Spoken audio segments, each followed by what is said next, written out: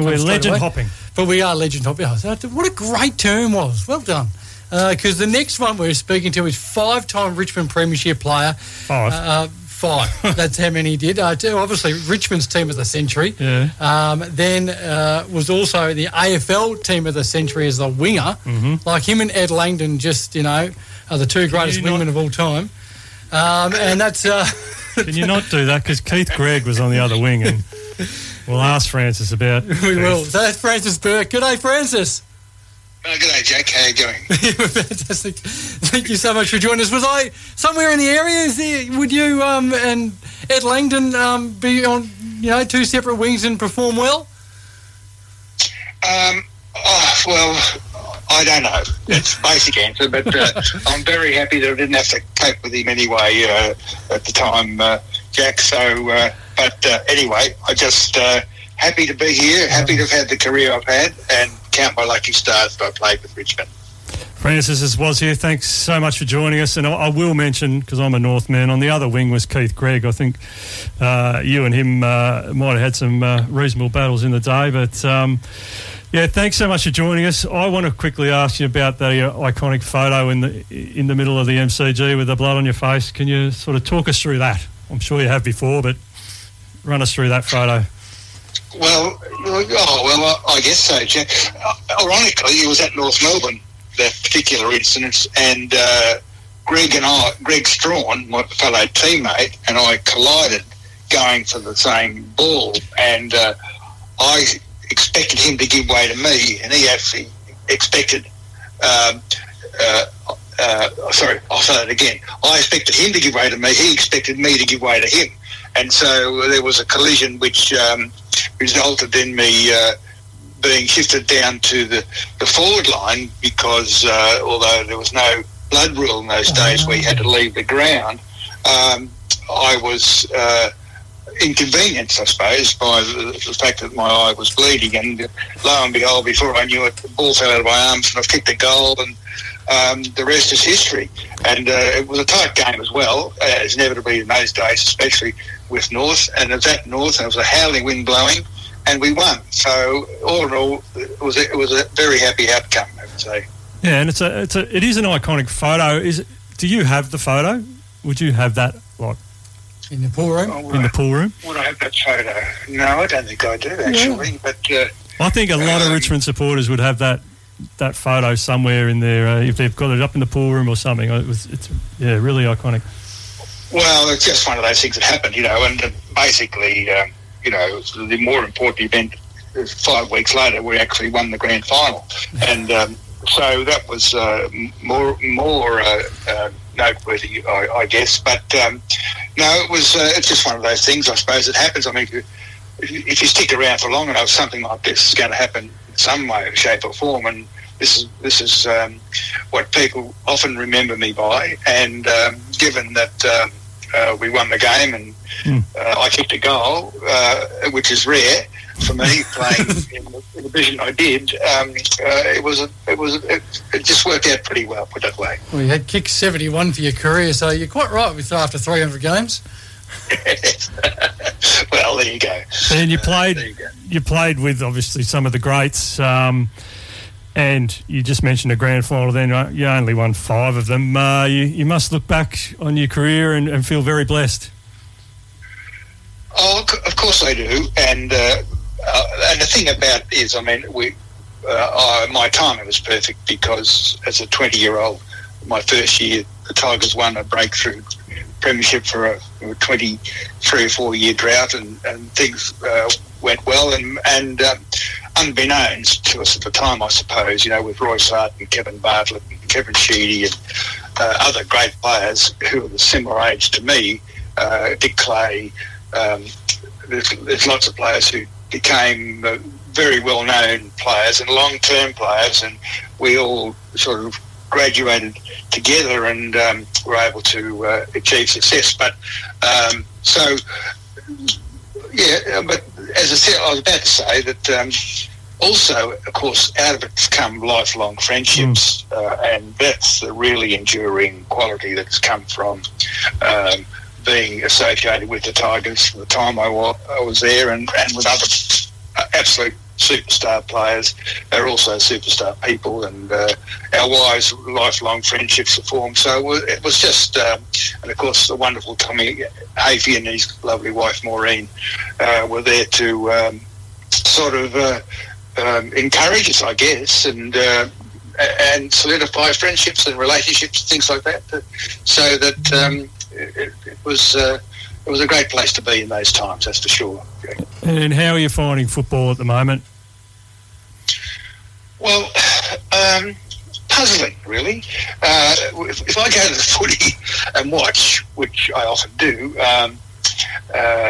of course I'm not aware of what all the instructions or any of the instructions are for the players and what they're to do and where they go and what their plans are and what their role is, playing their role. Of course, I've got no idea. And so all I can say is that if we're in front on the scoreboard at the end of the game, well, I go home happy. If we're not, well, I go home sad. So that's about it. But, yes. Just wanted to touch. So we spoke to Don Scott just before, and I was asking the question about John Kennedy Senior and the coaching, and his obviously his well-known speeches and stuff that have become folklore. Tom Hafey, your coach, had very similar stories about his half-time or pre-game speeches. What was it like being coached by Tom, and was his speeches? Did they inspire you to go to the next level, or did it have any effect on you? I don't know about his speeches so much. It's certainly his way of life, the example that he set in terms of his personal discipline, and his care for his players was wonderful. And of course, if we didn't measure up, either team-wise or individually, we felt that, and I know I felt that we were letting him down. And so that was an important part of Tommy's modus operandi, really, where he has said he engaged this friendship or this relationship that endured over the time. And so when it came to tough games, and we had plenty of those as well, and big occasions, when he asked players for another effort and another one, well, players were inclined to try their hardest and play their hearts out for him, and no matter what their positions were, and that was the secret to Tom's success. I think it was his relationship he was able to build with his players. And if we look at the financial side of the AFL at the moment, some players on $1 million and a season, how does that sort of sit with you? I know it was a few bucks here and there, and maybe an apprenticeship or something back in your day. Oh, well, it was the best second job going in the country, Jack, and so we were paid well according to our time at the times, but interesting enough, and we were part-time, so we had jobs as well, and we trained basically after work during the week and played on Saturdays, and it was really a pretty straightforward, simple existence in many ways. But I think that I don't begrudge the players at all for their rewards that they get, and I think that they do very well to maintain their balance, considering that the time and effort they put in during the year and during the week-to-week stuff. And interestingly enough, when my son David first came into league footy after being drafted under the father-son rule to play with the Tigers, I mean, he earned more in his first couple of years than what I earned my whole career. And so, but he was full-time, and so it was a different way of living or existence. In fact, as a parent, I was worried about him being full-time and in a way that with him being cut off from his circle of friends and associates off the field, I was worried about whether he could retain his balance and perspective in the right ratios, if you understand where I'm coming from. Particularly as an 18-year-old as he was then. And so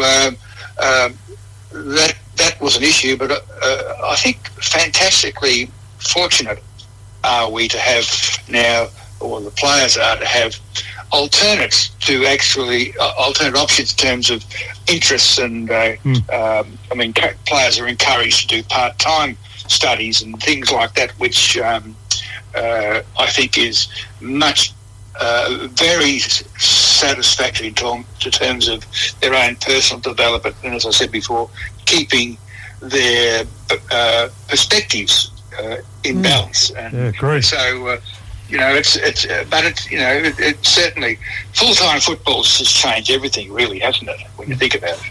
Well, that's right. Yeah, I mean, it's just not just footy, is it? It's world sport everywhere. It's just the money and the responsibility you have, and you got to be training 8 days a week and all this sort of stuff. So, I mean, they do earn it, but I guess so. But I was thinking particularly to footy, to our footy, and it just was ironic that players were leaving league football to go and coach in the country or in the metropolitan areas and getting more money to play or to coach than what league footballers themselves were getting to play at the time. And so that's a sign of the times, and things have moved on obviously a lot since those days. But whether it's better, whether it's not as good, or that's a matter of personal opinion, but it's certainly different. It is. Speaking of different, Richmond are trying to climb the mountain again. They've done it, 3 times recently. Did you ever think that Richmond would become as successful as they have become just recently? After the, your 1980 premiership, you sort of dipped a bit and you went away, and there was a lot of coaches in between premierships. But did you ever think that they'd become good again? Well, I hoped, of course, but I can remember feeling in the middle, 2015s, 2016s, wondering whether we'd ever get to the mountain again. And but lo and behold, and the great lesson here is that things can change and change quickly. And so after 2016, when we finished amongst the also-rans at the bottom end of the ladder, 2017, we won. And so that was a joy and a wonderful, wonderful experience, not only for myself and my wife, but also for our kids and grandkids and things, and all Richmond supporters, I guess. And the scenes and jubilation that occurred amongst all those hundreds of thousands of supporters who'd supported Richmond through thick and thin over the previous 20-something years. Might be more than that. Anyway, were rewarded, and so that was a very, very happy occasion for all Tiger supporters, me included. And so, and then we, having won 2 more since then, it just whets your appetite for more, I guess. And so I'm hoping that our Tigers, with recruiting of a couple of experienced players like Kim Taranto and Jacob Hopper, yes, from DWS, who are seasoned explorers, players, experienced players, and with Dustin coming back, hopefully to be somewhere near what we have gotten used to and spoiled by his standards, so I'm hopeful. Where do you rate Dustin in terms of all the Richmond people that have come through the system that you've seen, mate? Is he one of the best ever? Oh, yeah, for sure. Yeah. And, he's up there with Royce and Kevin. So I can't offer any greater compliment than that. What he can do, he's got amazing gifts, and he's so team oriented as well. He's just I love watching him play for all those reasons. Did you ever play like him in a grand final? Of course. You must be kidding. Of course you did. Sorry, silly question. No, there's God and then there's us. Okay. Oh, fantastic. So Richmond this year, obviously you just mentioned the recruits and everything. Where will they finish, and what are your expectations on the Tigers? Oh, well, I don't have expectations, I have hopes, and I think inevitably I think we've got every reason to be happy and confident, and I think the recruiters have done an amazing job to jag those couple of experienced players from Sydney, and so and as I said, with Dustin's getting fit again, we've got every reason to be happy. But my own feeling is that in the end, the competition is so close and so tight that injuries will determine, in many cases, the outcomes of where we finish. And so I'm just praying that our medical staff and phys ed blokes and all those people are able to keep our fellas on the track, and so that they can play to their capacity. And if they do, they all do that and are all available most of the time, well, I'm very confident we'll be there. Oh, fantastic. Nice. Well, yes, well, as a Melbourne supporter, I'm very nervous by the Tigers coming good again. I'm glad you're still enjoying footy and enjoying all the surrounds of footy. It's well deserved for you. Well, it's just one of the joys of being in a team game, and as I said, these are my friends that I've played with, and I admire the lads who are giving it everything they've got to continue the happy times that we Tiger supporters are currently enjoying. No, I love it. Fantastic. Hey, Francis, we might leave it there, mate, but thank you so much for joining us tonight. It's been an absolute honour and privilege to even speak to you. So thank you so much for taking that call. I'm very, very happy to talk footy at any time. Thanks, Jack. We'll get you on again. That'd be great. Okay. Cheers, mate. Thanks Francis Bourke, Richmond immortal and the greatest winger of all time.